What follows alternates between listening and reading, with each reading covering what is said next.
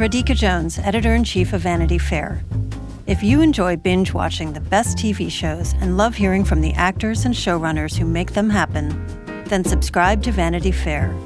Our Hollywood reporters take you behind the scenes of the year's most anticipated projects, the industry's biggest moves, and the hardest-fought awards races. From The Crown to The Real Housewives, we've got the inside scoop. As a special thank you to our still-watching audience, we're offering 15% off a yearly digital subscription to Vanity Fair. Visit vanityfair.com today and use promo code POD15. That's vanityfair.com, promo code POD15 for 15% off a yearly digital subscription to everything you want.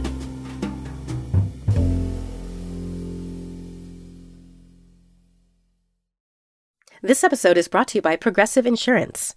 What if comparing car insurance rates was as easy as putting on your favorite podcast? With Progressive, it is. Just visit the Progressive website to quote with all the coverages you want.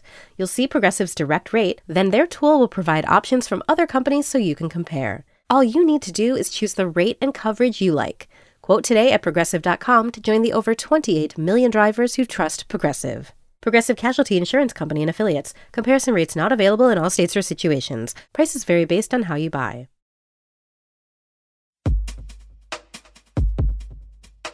Because you never think the last time is the last time. You think there'll be more.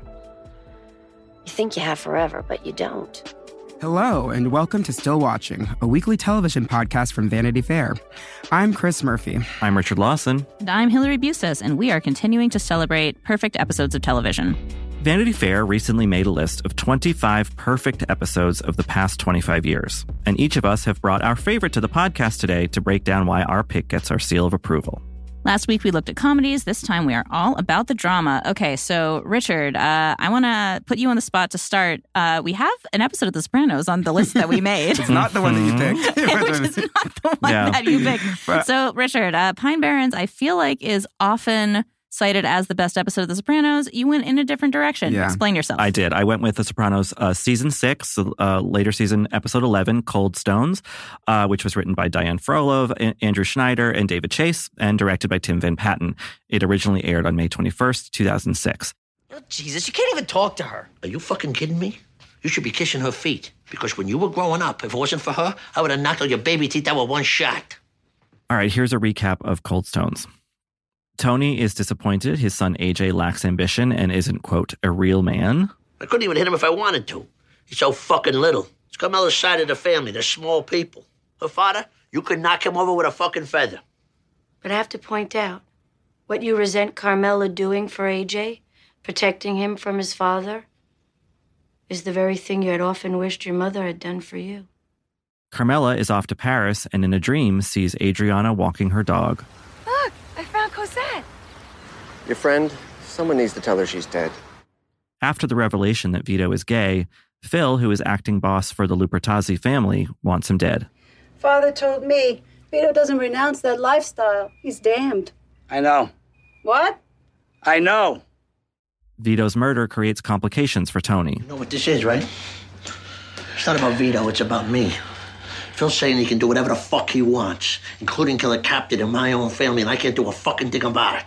And some crude jokes about Vito by Phil's boy Fat Dom leads to an impulsive murder by Sal and Carlo. Tone, you don't want to come in here. Get back in your car, go for a ride. What? I picked this because I am a fan, unlike a lot of Sopranos fans. I love all of Sopranos, but I like the later seasons. I like when the show started to get more metaphysical and questioning about existence beyond. I mean, obviously the show is always metaphorical, allegorical. It wasn't really about the mob, but I think this is when the it's show... about ducks. Right, exactly. Yes, exactly. It's like ducks in therapy. I think this is where the show Cold Stones, when David Chase and his writers really sort of force the audience into these bigger, more profound questions of being, in the form of, yes, Carmela going to Paris, which contains some of my favorite lines of the whole series ever, but also the Vito storyline, which, you know, is... There's a lot of sad stories on Sopranos, you know, Adriana, many other people, but like Vito's is just so tragic because the last time we saw him, really, he had kind of found another life, you know, away from this, you know, and now he's sucked back into it. And his boyfriend seemed nice. Yeah, he did. His boyfriend seemed nice. Was it in New Hampshire? Is that yeah, where it's they in were? New Hampshire. Yeah. And the end of the is it? I forget what episode it is where he first goes away.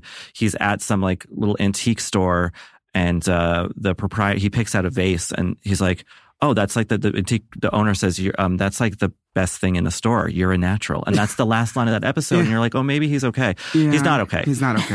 And I think that the way that this episode balances the horrible, violent finality of Vito's storyline with Carmela having this kind of awakening, but then she kind of brings herself back down to earth and realizes that like she can't fully forsake everything that has essentially brought her to Paris. Yeah. And I think that that's almost as tragic. She's back to folding laundry by the end of the episode. Right, yeah. And also Rosie April saying, "Ma, Paris is one for the ages." What did you guys think of this episode? So I'm going to come out and say that I've never finished all of The Sopranos. I started That's it. fine. I got through 3 I'm seasons. so sorry, Chris. You're fired. Yeah, that's it. That's a wrap for me.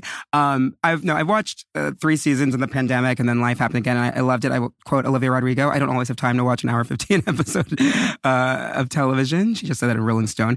But I do remember as a kid watching my parents watch the New Hampshire episode. Like I came in and I saw the license plate "Live Free or Die," and I remember like the Vito from then, but I never knew what happened to him because I never finished it. So this was a very interesting episode. Just personally being like, oh my God, I did not know this is what happened to this character that was sort of bouncing around in my mind from like 20 years ago. But I thought it was really fantastic.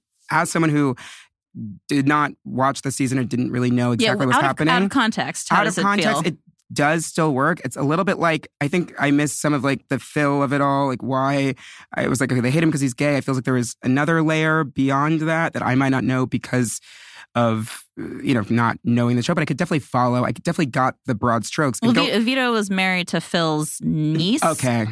So I think, right? Yes. Okay, yeah. so that's why he's because he seemed particularly upset, particularly mad, and going behind Tony's back and, whacking him. But I loved going from, and I'm a Jersey native, Jersey strong, but going from the harsh, sort of disgusting vistas of New Jersey and then cutting to Carmela in Paris. And sort of that juxtaposition was so visceral to me. And so like the two worlds, I thought it was so fantastic. And I loved spending time with Carmela there and her sort of seeing the beauty of Paris and France and getting away from New Jersey, but then ultimately being pulled back. And I really liked the Tony AJ storyline. And I think the toxic masculine... That opening is so funny. It's so good. Like, oh, yeah. I went to Blockbuster today to rent Cinderella Man, and guess what? It's still a classic? I found out that our son, the liar, had been fired 3 weeks ago. From Blockbuster? How the fuck do you do that? They got Reese's Monkeys working as managers over there. The Sopranos obviously gets a lot of credit for being the best drama that TV has ever made. It's also just such a funny show. So funny. Fired from Blockbuster. Fired from Blockbuster Video. Yeah, I mean, Tony... Is she there drinking champagne with you in her wheelchair? Yeah. I think that juxtaposition, Chris, is when there's a shot of Paris, I think it's maybe Carm looking at the Seine, and then it cuts right to the Bada Bing sign, and Silvio's saying, "Wash that shit off her tits." And you're just like, oh, God. Oh, God. Yes. I think that sort of high-low, and that I think that obviously Edie Falco did amazing award-winning work on this show. And I think this episode, you really see why, she really understands that Carmela wants to be out of that seediness, but kind of doesn't at the same time, and fancies herself sort of an intellectual. And Ro kind of gets annoyed with her on the trip, being like, can't we just enjoy ourselves? Why do you got to bring up all this death and all this, stuff? But also, I think that Carmela is genuinely having profound moments in Paris. Like her saying, who could have built this? And standing in the ruins and saying, all those lives, it's so sad. Like I relate to that travel experience. I don't have mobster husband back home, I don't think. But like, I don't know. I think when the show leaves its environment in whatever way, the stifling, awful scariness of where we spend all our time on this show really becomes that much clearer. Yeah. And I think this episode probably does it better than any of the other ones. Yeah, and shows how complicated she is because I think that, like, a lesser show, she's just like this victim, right? But she's kind of choosing to victimize herself. And she's also, she's very aware of like the material comforts that she gets from Tony's line of work. Like there's a lot going on. But yeah, this is an episode that I hadn't thought about since I watched The Sopranos, and I haven't rewatched it. But this made me want to, just because it's so like rich. There's so much in there. Like all of the little details are so good. The Fur Elise ringtone really like ringing out after that really, really brutal murder scene. The Adriana dream, like when she just haunted by appears. Adriana and Cosette. Like no, that just like really got me. It's a show. It's another show that really rewards deep attention, obviously, and there is more to see in it each time you go back, because it's just so layered. There's a great, I don't know if you got that far in the show, Chris, but Tony, sorry, spoiler, Tony gets shot. Tony gets shot by his cousin Junior, and there's a whole episode where he's basically in a coma, and he's having this weird coma dream, and it gets very abstract, but he keeps seeing this light in the distance, kind of a lighthouse spinning. And in this episode, Cold Stones, there's a scene where Carmela looks up at the Paris sky, and it's the Eiffel Tower doing its spinning light, like calling back to that episode. They're kind of bound in this existential wrestling. It's exactly that kind of like detail and poeticism that I think, when this episode aired, I think a lot of fans who always like The Sopranos just for shoot, shoot, bang, bang, whatever, were like, what is this? I think most fans of The Sopranos appreciated all of it, the show's depth. But like, I have read this pointed out as one of the most boring episodes of the show ever because it's about a lady and a gay guy, I guess. But I think it's one of the most fascinating. And I also think it sets the tone for how the show ended. The show ended not in any sort of satisfactory, traditionally satisfactory way. Not in like a big climactic shootout. A big style sort of shootout. It's a big existential question mark. Yeah. And I think this is where David Chase started kind of laying the groundwork for that. Yeah, and I don't know. I feel like the dream heavy episodes can be a little too opaque for me. But in this, I think that is balanced. Like the poeticism is balanced nicely with more like just like on the ground story development, and that's a nice balance. Yeah, I think it's also the first time, if I'm remembering correctly, that we've really seen Carmela grapple with the fact that she knows that Adriana didn't just like move away. Yeah. Like she like one day she's there and then she's never seen again. Like Carmela doesn't think she's in long-term parking, right? Right. Like I think that Carmela having to come to some sort of conclusion about herself. And of course what it is for the rest of the season kind of she like kind of goes back to the family. Does she know how Rose's son died? Well, that's the other thing. That's the other question. Well, that's she brought that up at dinner, right? So do you know who killed Rose's son? I don't know. I remember Rose's son. Vito killed Rose's son. So I remember Rose's son getting there's murdered. Just so much intertwining. Okay. And you feel for these people, but then you're like, wait a second, Vito killed that kid. Yeah. Like he's not a good guy either. Ro is probably somewhat blameless, I guess, because her mobster husband's been dead for a long time, and But yeah, it's a complicated, dark episode that I laugh at, like you said. The Tony evil guy, but very funny. And James Gandolfini is so good. He is really like so good. You can see why, like why it's on Mount Rushmore. Yeah, especially when like everyone who worked with him is like he wasn't like that at all. Yes, which you could also read about in a very great story that we published on VanityFair.com earlier this year. I love that. Wait, I have a question before we move on, just because this definitely made me be like, okay, I have to go back and restart and finish the whole entire thing because it's so good. I didn't get the button with the Thin Club, the photo of Vito, the very end of the episode. Was that just like supposed to be like humanizing and like he had this accomplishment once. He had a little bit of like, I think this episode is almost people imagining what their life could be if they weren't part of this. Yes. Vito has had that earlier. Yes. Because Vito was never a terribly big character. He just kind of came up a few times. And Carmela obviously is going on this like trip of the mind. Like, and I think it's just supposed to be like, oh, here's this like, he had dreams. Humanity once. That is now completely gone from the earth. Yes. Yeah. And he's cheery. And he had dreams. It's really good. Wow. Yeah, and the weight he lost. Weight. I don't know. The soul. I'm not James Chase. 21 grams. 7 pounds. Still watching by Vanity Fair. We'll be back in a moment, and we will talk about 2 more perfect episodes of TV drama.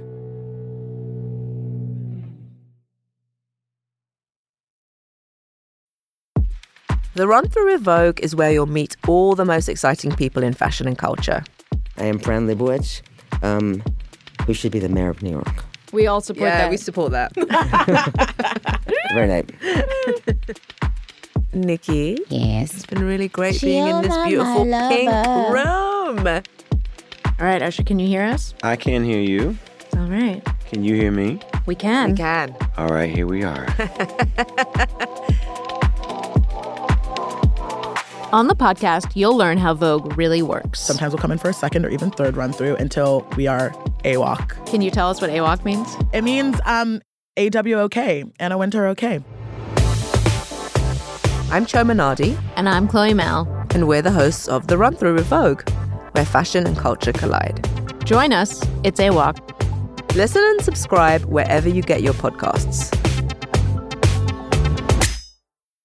Apple Card is the perfect cashback rewards credit card. You can earn up to 3% daily cash on every purchase every day. That's 3% on your favorite products at Apple, 2% on all other Apple Card with Apple Pay purchases, and 1% on anything you buy with your titanium Apple Card or virtual card number. Visit apple.co/card calculator to see how much you can earn. Apple Card issued by Goldman Sachs Bank USA, Salt Lake City branch. Subject to credit approval. Terms apply. Okay, so I love Prestige TV and I celebrate Prestige TV, but I decided to go in a starkly different direction, and I picked an episode of the one and only Grey's Anatomy. I picked It's the End of the World. It was season 2, episode 16, the first of a 2-parter episode. The original air date was February 5th, 2006. It was written by Shonda Rhimes and it was directed by Peter Horton. What's going on? Bomb in a body cavity. Man, all I got is Billy's husband's open brain. All right, here is the synopsis. Intern Meredith Grey struggles to get out of bed as she has the impending sense that she's going to die today. I have a feeling. I get those. Yeah? Yeah. And? If you wait long enough, it passes. A quiet day at Seattle Grace Hospital is upended when a patient arrives with an unexploded bazooka rocket in his chest, and a paramedic, played by Christina Ricci, is holding it. What? What's wrong? Hannah, I don't want you to move.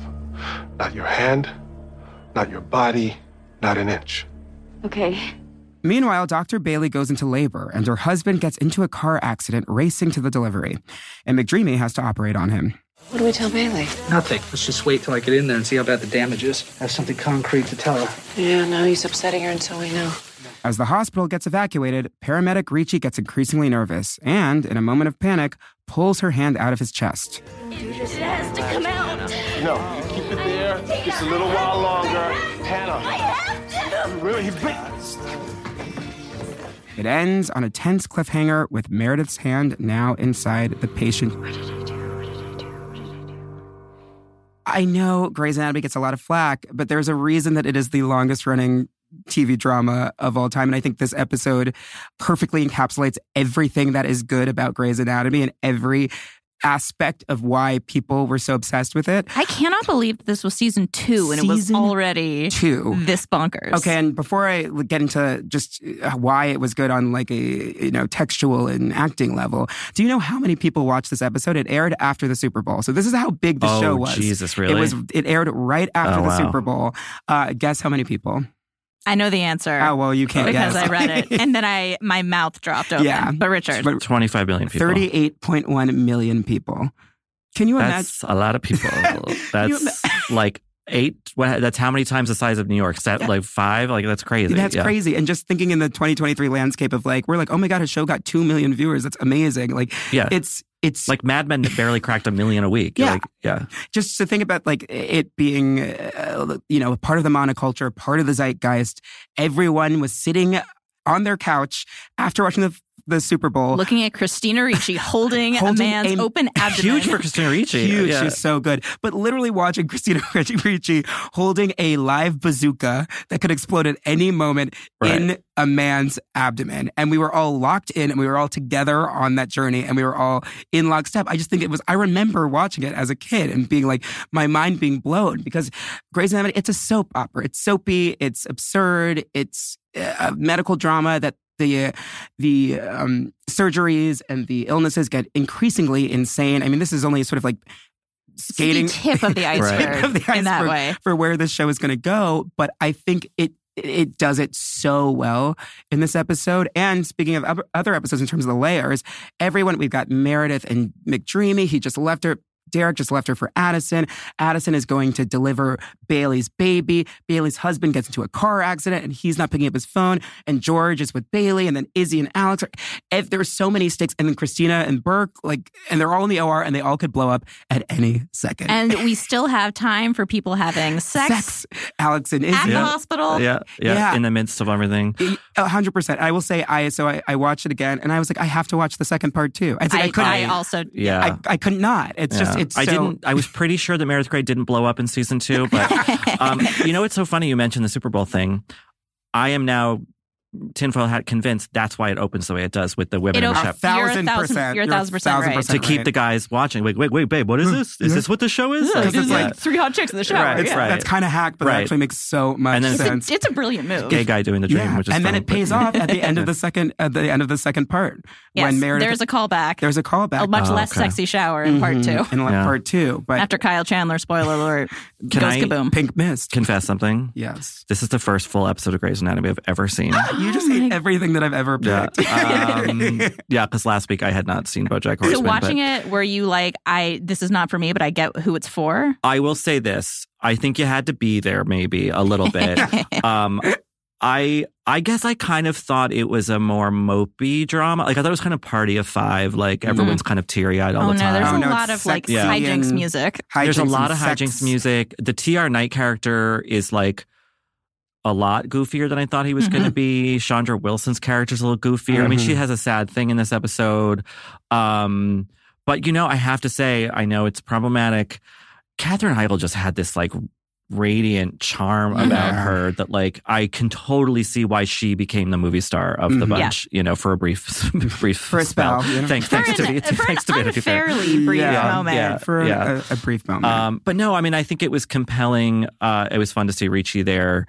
Yeah, I guess it was a good example because I knew it was there was voiceover a lot from Meredith, sexual romantic hijinks mixed with medical drama. I guess I was never really sure what the balance was. Yeah, and this is probably a more post Super. They're up the ante for this one, right? It's not. But I would say in every way they up the ante. The stakes of the medical was higher. The sex was there's probably less sex in a way than normal, just because there was less time. Yeah, but the fact that there is that there is a bomb inside of a man, right, which is such it does kind of contort itself into making this very insane thing seem quasi plausible. How could this bomb have ended up inside of this man? Why would he still be alive? You can't think too hard. You just gotta go along. And then of course he's in an operating room filled with oxygen. Such drama layered on drama on drama. On drama on drama. And yet I just love the actors. I mean, Sandra Oh is so good and she's so good on the show. And this is not nearly really a Sandra Oh episode. I could get into my favorite episodes really of all time. And I I would say this is not my favorite still episode. watching spin-offs. On Grey's Anatomy. Do you have 12 million hours? Right. 12 years to do it. But I think the performances for what the show is really came through Sandra Oh, Christina Ricci, Kyle Chandler did a great job. Both Kyle Chandler and Christina Ricci nominated for Guest Actor in a drama series. Emmys for Deservedly. this. Deservedly. And I would say, so it's not my favorite episode of Grey's Anatomy, but I do think it's a perfect episode of Grey's Anatomy, which is a perfect episode of television in that it really encapsulates the whole series in one sort of 45-minute swoop. And the stakes are never higher. And it was sort of the peak. This was the pinnacle, I think. Mm-hmm. I mean, I think the show maybe even got bigger in season 3 or season 4, but to me, this was and this is season 2 is when Katherine Heigl got her Emmy. Yes. This was when Grey's Anatomy was television. Yeah. And interesting of ABC to program a women-led drama after the Super Bowl. Yeah. Mm-hmm. credit to them. I mean, obviously they made them throw in some stuff. Like, there better be bombs and boobs. Like the most boobs you can have on a network television show. Right, exactly. And I'm sure it's like a lot of collarbone. Right. Yeah. And I'm sure Heigl and Sandra Oh and Ellen Pompeo was also very good. We're kind of like, okay, we got to do that. Like they're paying us so much. And they will for years and years. And Ellen she's really good, and she's a good grounding force. Are you still a watcher of the show? No, I made it to season 13 or 14. That's a lot. That's commitment, though. Yeah, but it was sort of by the end, it was in and out, And then for a very special episode, I'll dip back in. But I can't say that I still watch, but I do still respect it. I still have a love in my heart for the series. It's incredible that it's still going. So wait, okay. Before we move on, I'm curious, just so I can orient myself. So obviously, Addison, played by Kate Walsh, is McDreamy's wife. Yes. Is she? But I thought so. But he and Meredith have a thing in the first season, and then she comes back. The wife comes back. Addison and McDreamy are estranged because she cheated on him. Okay. So he's fine. So he's actually a good guy. He's morally okay. Yes, and then she comes to Seattle, and then the man that she cheated on him with also comes to Seattle. That's Eric Dane. That's Eric Dane. Yes. Oh, and then when does Addison leave to start her private practice? And then Eric Dane falls in love with Meredith's secret sister, Lexi, who isn't even here yet. and Lexi dies in a plane crash, right? Yes. Which Meredith is also on. McSteamy. Oh, McSteamy dies in a plane crash? Yeah, they both die in a plane crash. The same plane crash? The same plane crash, and they renamed the hospital the Sloan Memorial. The McSteamy Memorial Hospital. Yeah, the Gray Sloan Memorial Hospital. And that's also where Arizona loses her leg. Arizona, right? Arizona. Because we haven't even gotten to Cali. We haven't even gotten to Sarah Ramirez. Still watching Stalwart. Yeah, it's just... When does McSteamy go and do all those horrible things to those kids in Euphoria? I do think that they could be in a shared universe. Okay. Yeah, so 100%. we've just spoiled all of Grey's Anatomy for you folks. Sorry. No, that's the first 10 seasons. There's so much more to go. There have been 19 seasons since this. And there's a musical episode too, Richard, that you have to get into. Oh my God. All right, I have to go immediately and start this journey. I'll see you in a couple years. Yeah. I come back with a long gray beard. The things you've seen. Still Watching will be back in just a moment. And when we return, it's Hillary's pick for perfect TV drama.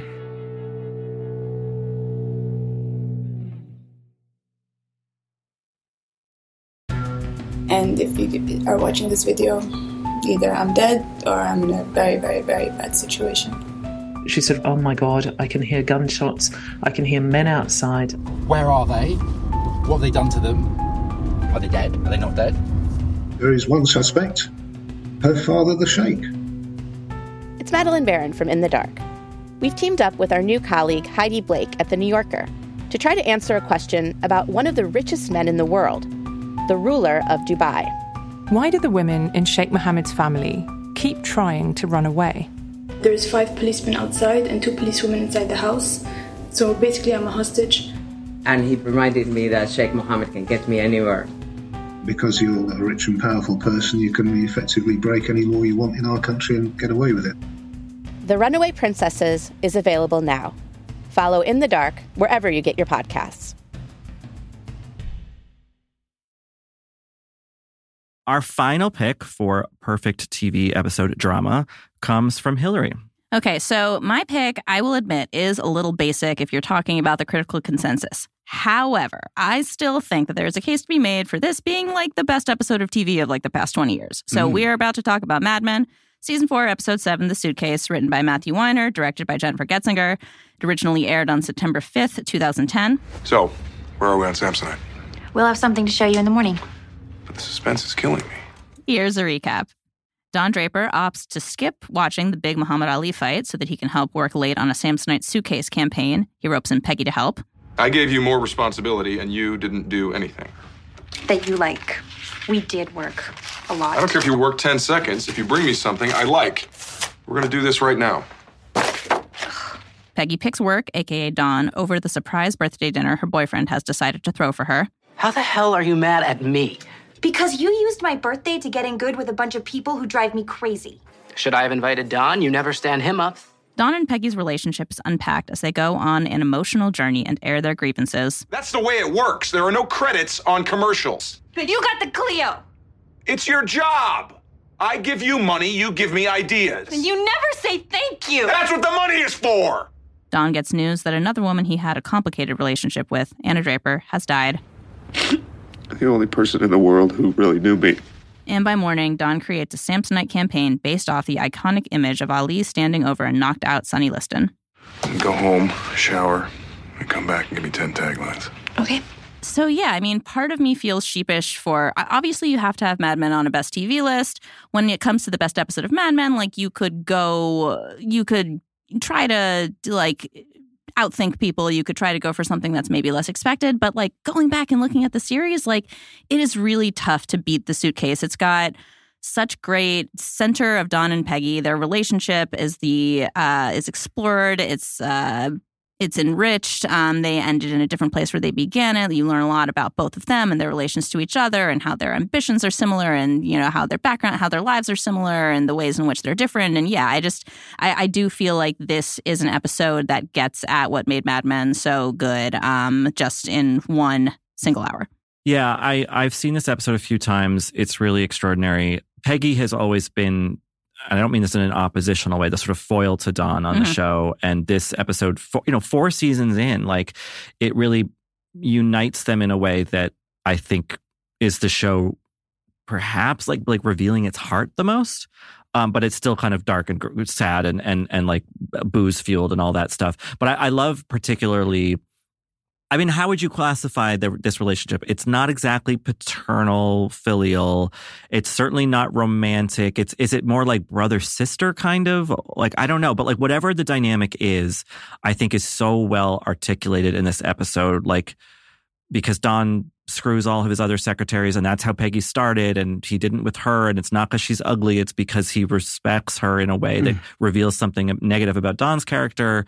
Peggy is kind of short with her annoying boyfriend. Like, I just think it's such a complicated two-hander character piece that, it's probably one of the best episodes of the show. So now it's my turn to admit that I had never seen an episode of Mad Men. Oh, so wait, then you must have. I feel like okay, so then of all of the episodes we picked, I feel like this has the least context. Or did you feel like you got enough of what was going on? I do feel like I got enough of what was going on. I definitely had some questions, and it definitely made me want to watch the series. So it's the 1960s. There are these things called ads. But no, I really appreciate it. It felt like, in many instances, a play, like a two-hander play with Peggy and Don, and I really appreciated that. And I do feel like I totally, if not totally, but I really was fascinated by their dynamic because not knowing what happened at all at the end when they held hands, I was like, is this sexual? Because it didn't really feel sexual, and it did feel father-daughter at some points, and then maybe brother-sister. I thought there was maybe a sexual aspect at the end too, but that could totally be me just not having the context of their relationship. Well, if you want to go off and write your fan fiction now, it's a safe space. Peggy and Don. But I really enjoyed it, and I honestly was really taken by John Hamm. I know that's probably basic to say, but I do remember everybody like beating the drum, like, where is his Emmy? Where is his Emmy for years and years and years. But he didn't win until the very end. And I was like, oh, now I see why people were so upset that he didn't get his flowers. This Emmy is actually the one where he submitted this. He was actually beaten by Bomb Squad man Kyle Chandler. Oh, but not for Bomb Squad, but for Friday Night FNL, which I did love. I loved FNL. John Hamm has not had a role like this since. Well, he refuses to do a serious part like this, really. Yeah, I mean, I know maybe he's tried, I don't know, but like, yeah, he's incredible in this episode. So the context you might be missing is that the woman who died is... So he took someone else's identity, and this is that guy's wife or widow, whatever. And she knows what he did. Yeah. And like he says to Peggy, she's the only person who truly knew me. Yes. So that's what he meant by that. I read it. I mean, he also meant it in other ways. Like, and I think that not in a cynical way, maybe, I don't know if you agree, Hillary, but like, Don isn't like auditioning Peggy to be his replacement in that regard. Yeah. But he is saying like, I do need someone in my life. Yeah. To whom I can confide. Yeah, and it's more weighted by the fact that Don also, this is a spoiler, but Don also had a brother who died, and Don kind of blames himself for that. And so there's like, there's a lot of like weight, and there's a lot of history, and there's a lot of baggage of The Suitcase. Of The Suitcase, which and I did not know any of that really when I watched it, and yet I was still like very compelled and emotionally moved, particularly by the diner scene. I thought was really fantastic. I'd like to go to Greece. I'd like to just go on a plane. I've never been. Is that right? I've heard about it, obviously. I've seen it in the movies. It's an incredible idea, flying. I remember on the way to Korea, they told us how many thousand feet in the air we were. There was some other kid there, more of a yokel than me, even. And he screamed, "Man wasn't meant to fly." Yeah, just like contrasting the two of them, like they do both, like he is now, you know, this like picture of like mid-century success, but like had very humble beginnings. And, you know, she's now like never even been on a plane. She's just getting started. He's kind of on his like way down because he's just, you know, becoming this alcoholic mess. He recently got divorced, which you didn't know maybe. Betty Draper. And then them talking about both seeing their fathers die. That was really sort of poignant.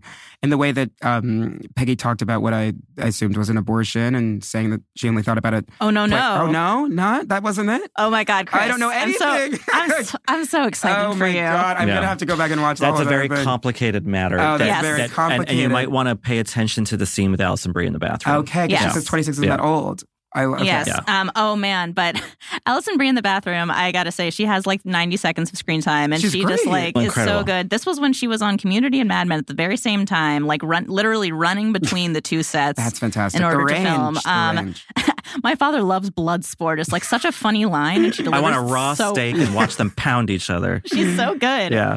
And that's the thing when you're talking about the Cold Stones, the Sopranos of it all. Like, obviously, you know, Matt Weiner wrote on Sopranos, like that mixing of really heavy drama with pointed comedy. I mean, there are some jokes thrown by some of the other ad guys in this that are like really brutal, but like the old secretary says something really horrible. Yeah, her racist line about the and you're like, oh, I don't know how that would play now. But like there is also genuinely funny stuff, like the joke about the Greek diners and you know, I don't know. I think the show at its best, and The Suitcase is definitely the show at its best, like is such a beguiling mix of heavy drama, workplace, not exactly comedy, but workplace kind of something approaching comedy.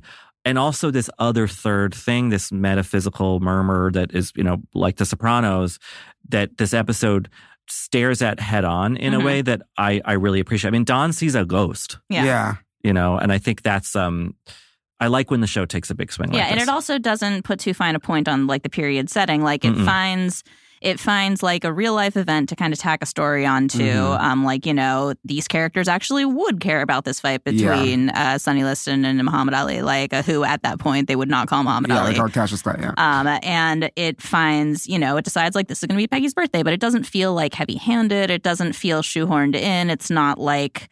Yeah, it's not like making references for the sake of references. Like it does feel like what this group of people in the 60s would actually be paying attention to and like the things that they would be doing and saying. And yeah, them like Don not liking Cassius Clay. I was like, oh, that feels very typical. That feels like he'd like Sonny Liston and that. Yeah, and it says so much about his character too that he's like, he's a showboat. He's like, he runs his mouth. He runs his mouth. Yeah. Oh, I love that they made an ad. Do they make an ad in every episode? It's not a procedural in that way exactly, but it is nice that it does result. It does result in a real ad. Yeah, in an ad that seems very I think plausible. I'm assuming based on, because like Weiner does careful, I think that probably must have been a real ad. I don't know for sure. I probably should have looked that up. But like... it definitely feels like it could have benefited. Yeah, and the way that they arrive at it, and it's not even... Like, it would be, there's an episode earlier in the show called The Carousel where they're kind of, what are they advertising? Like the photo slide projector thing. Yeah. And that is Don having this epiphany moment and pitching something that is based on his experience. The Samsonite ad in this is not really informed by what Don and Peggy are going through, but like, you know, there is something about like them fighting through it and whatever. I don't know. Like, well, there's a poignancy to it too, that like he only could have had this idea after the fight was over. Like they didn't have to do an all-nighter. Like he could have just come up with this the next day. Right, that's true. That's because because of the photograph. Yeah, you know, and it's really good. I watching it this time, the way that John Hamm makes the drinking feel so palpable, like this mounting, like, and you're like, oh, he's really far gone. And then he has like 4 more drinks before he throws up. And you're just like, and I love when he's at the diner and he takes a sip of water. And he goes, ugh, I don't want water. It's like, it's such a good, he like never hydrates. Yeah, this episode also really like kind of helps. I mean, the whole series, I guess, is sort of like deconstructing like the idea of Don Draper. And this episode like really, you know, gets at like beneath the like romantic exterior. He's this like a sad alcoholic mess, like with like the vomit on his shirt when he's like lying on the couch. When he swings and misses that guy's face. That was really funny. What do you think? Yeah. This is the best episode of television to include someone trying to take a shit on Roger Sterling's couch. On a couch. Yeah. That fight was really, I was expecting Don to absolutely whoop his ass, but he's too drunk to do it. There is a man more pathetic than Don. And his name is Duck. I think that, Hillary, you're saying about like Don being this like messy alcoholic sado, like Peggy is the only person who will even halfway go toward calling him that, I love when she says like, how long are you going to keep this up? Like what is this life that you're like, you're a mess. And Don clearly craves someone in his life telling him that. And this was, the woman who died, and maybe Peggy's the new one. That's not really how the show shakes out exactly. But yeah, I think anytime, like Sopranos, the Mad Men can be a very lonely show. It's about people who are unhappy and sort of atomized from each other. And an episode like this where people come together and they actually talk and they have fun and they bond, but it's not too schmaltzy. It's so well done. Yeah. Yeah, it's really, watching it again, it's just like, there is not a show like this anymore. Like, I'm like craving a Mad Men-esque show, something that just has like such a like heavily populated universe of characters where all of these different people, and you know all of their names, and you know all of their stories. Like, you get the impression that like, for whatever his faults are, like Matthew Weiner could tell you like who like Pete's second grade teacher was. Like, it just feels like a very real world. And it's just like a place that you don't necessarily want to live in because the people are so sad, but like you want to immerse yourself in it. There is not something that scratches a similar itch right now that I can think of. And Chris, if it's a teaser at all, that racist old secretary, one of the most beautiful lines of the whole series is said about her. That's true. I think later in this season. Oh wow. I definitely did not expect that. Okay, I have to watch. Did you catch that she's the one who Roger slept with, was talking about sleeping with when they listened to his memoir? I didn't put that together, but I do now. Back when she was like a young thing, when she was like a pretty So if we did like Mad Men beginnings in like the 1930s, like oh my god, maybe they did a prequel series. Some sort of exec at AMC Plus just keeled over. They're like really running. You're welcome. Yeah.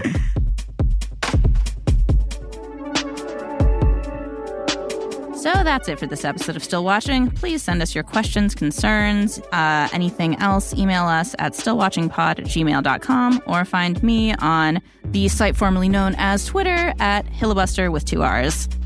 And you can find me at Christress. And I'm at Rylaws. This has been Still Watching from Vanity Fair. Our producer is Emily Elias, and we had production help from Peyton Hayes. We had technical assistance from Gabe Quiroga. Stephen Valentino is our executive producer, and our theme music is by Alexis Quadrado. We'll be back soon with a new episode. Looking forward to seeing you then. I've been watching boxing since I was a little girl. My father loves blood sport.